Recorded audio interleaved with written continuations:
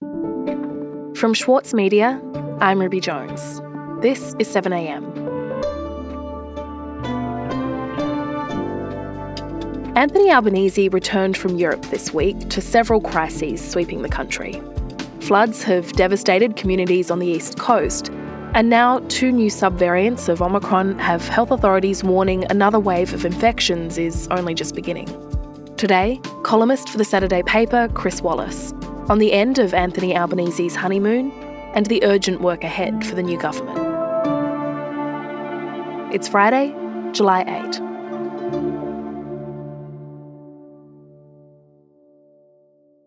Australia's COVID surge has taken a dramatic spike as a contagious new strain of the virus sweeps across the state. Hospitalisations are set to peak again at the end of this month and into August. In the past 24 hours, more than 10,000 people tested positive to COVID-19.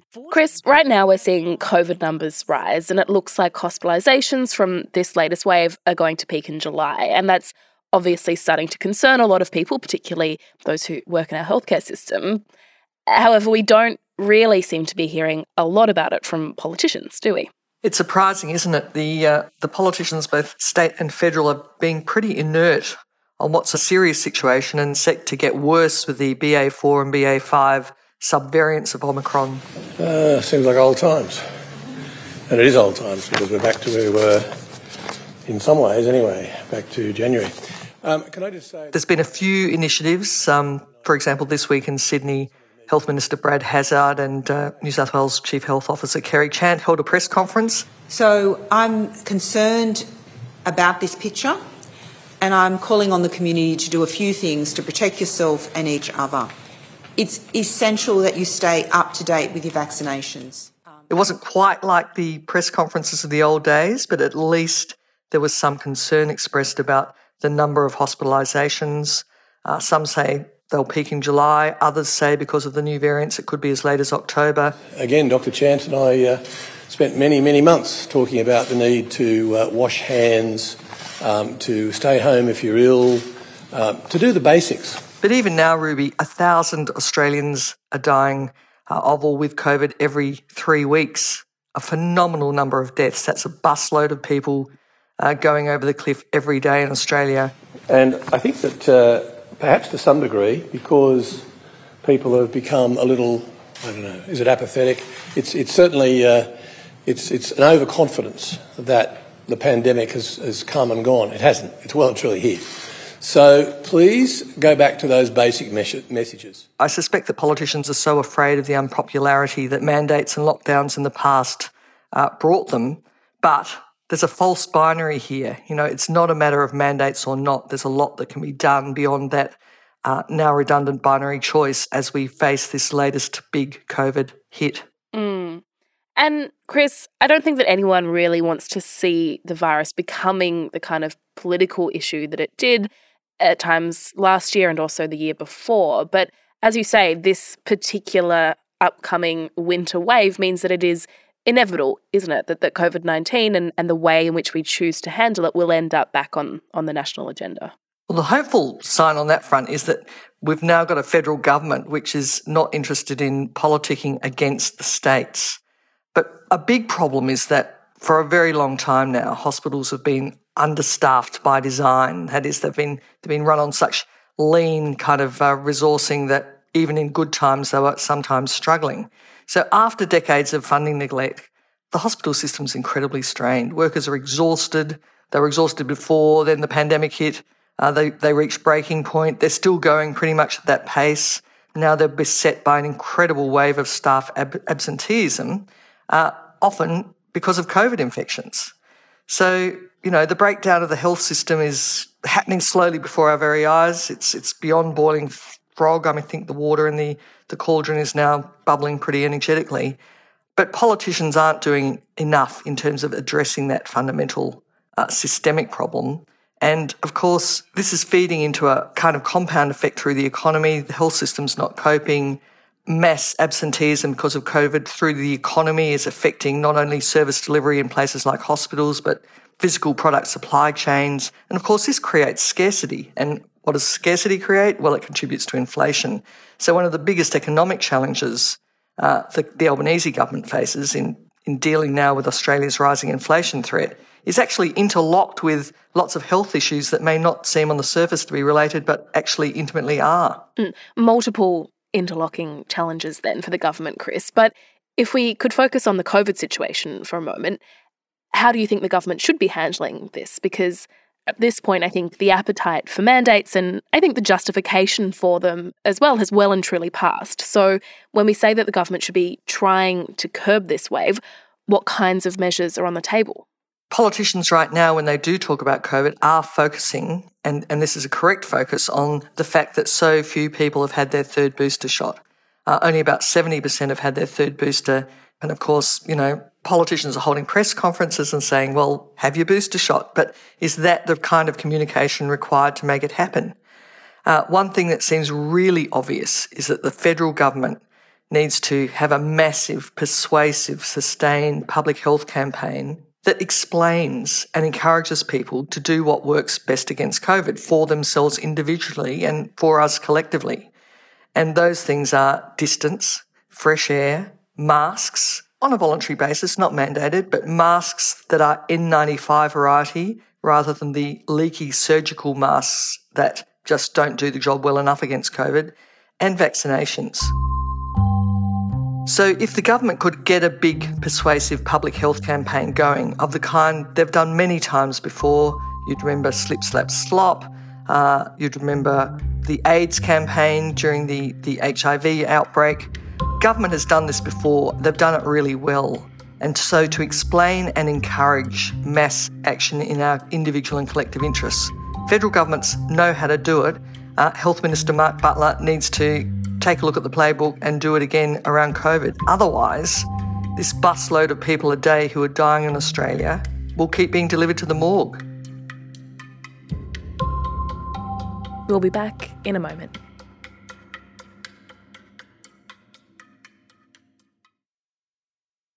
Need a reminder of what political leadership looks like?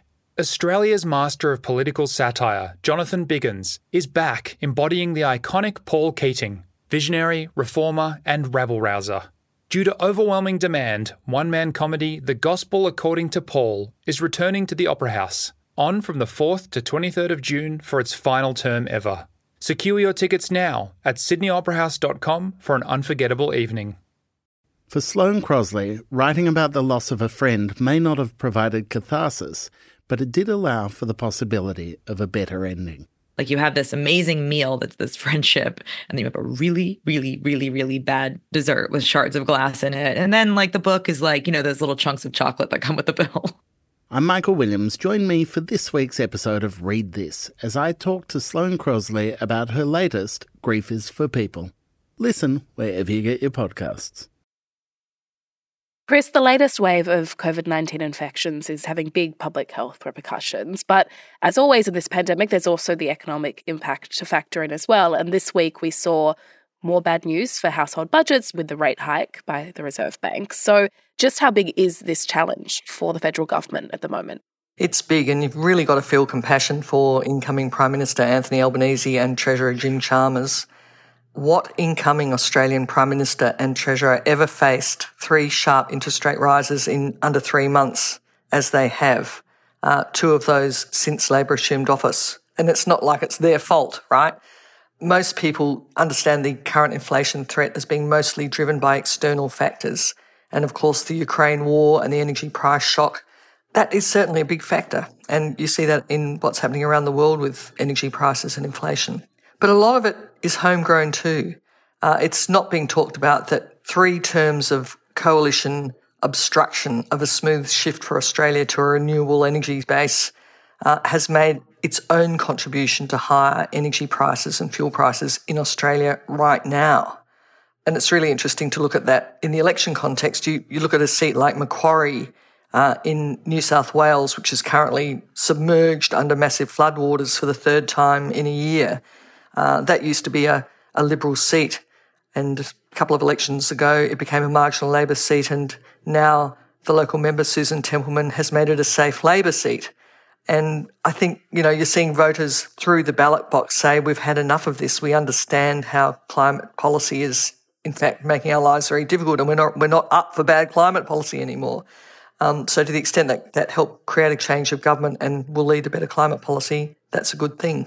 And climate policy is very much on the agenda again right now because we're seeing these terrible floods around Sydney and up and down the East Coast, places like Newcastle and the South Coast as well. That's true. And of course, if we'd acted when we know we should have, this would have been a lesser problem. But the Albanese government has the job of literally mopping up the mess of the coalition's climate and energy policies now. And you can't act quickly enough to stop these repeated floods across the East Coast that are just causing so much damage. And Chris, Anthony Albanese was still in Europe during much of the recent flooding, and there's been some media who've questioned his absence and tried to draw this comparison to when Scott Morrison was on holiday in Hawaii back in the summer bushfires of 2019. Do you think that that's a fair comparison? It's complete bunkum. Is it bad optics, do you think, that he's not Of course in it's the country? bad. Of course it's bad optics. From a war zone, though? All they needed was a stiff southerly to go through Sydney Harbour, and it was Scott Morrison's fault, according to Anthony Albanese when he was in opposition. So there's 30,000 people who have been told to evacuate their homes, but the PM's more concerned about his reputation on the global stage than making a call like that and making sure people in New South Wales have a place to sleep. Opposition leader Peter Dutton actually brought some credit to himself before Albanese went on this latest European trip and said it was a good thing. It was a smart move for Albanese to go to Paris, and he actually endorsed the trip.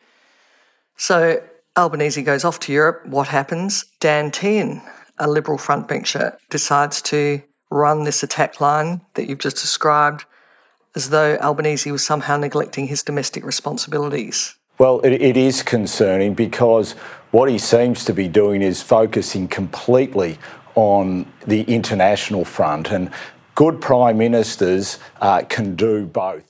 Albanese had a fantastic response. He simply said, well, which of the 3 trips do you suggest I shouldn't have made? And of course, it's not as though he was like Scott Morrison on holiday secretly in Hawaii while Australia burned. Has the criticism of Mr Albanese been fair? There's been some criticism he took too long to get in contact with you.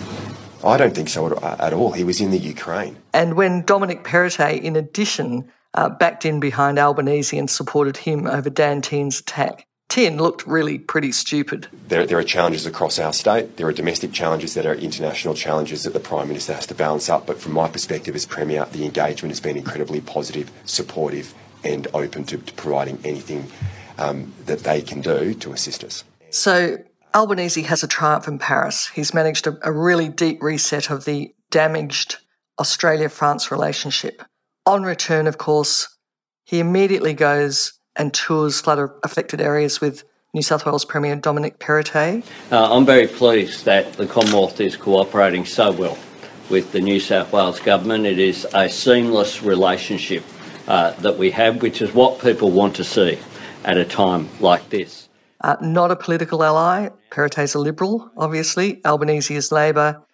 But you could not have seen a more cohesive and mutually sympathetic collaboration between 2 levels of government, between 2 leaders. Well, thank you, Prime Minister. Can I begin by reiterating a few of those points? Firstly, to thank the Commonwealth Government, but also the New South Wales agencies across the board in relation to the coordination. And Chris, when you look at the situation at the moment, if you look at what Anthony Albanese is flying home to, there's flooding, there's rate rises and cost of living pressures, and now there's this COVID wave that seems to be incoming over winter. It seems like everything is lining up for, I suppose, the first real tests for this government. That's true, and Albanese himself has said he's got a lot of talented ministers who take initiative and get on with things themselves. And I think across all of the major portfolios, the challenges are so big.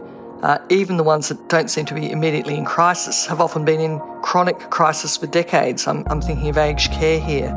So the Albanese government has a phenomenally difficult, huge job ahead of it to rebuild systems, rebuild infrastructure, get policy on right settings again. It is massive. But of course, that's why we elect them, to form government and do these things. So now we've got to make sure they do indeed get on and do them. Chris, thank you so much for your time. Pleasure.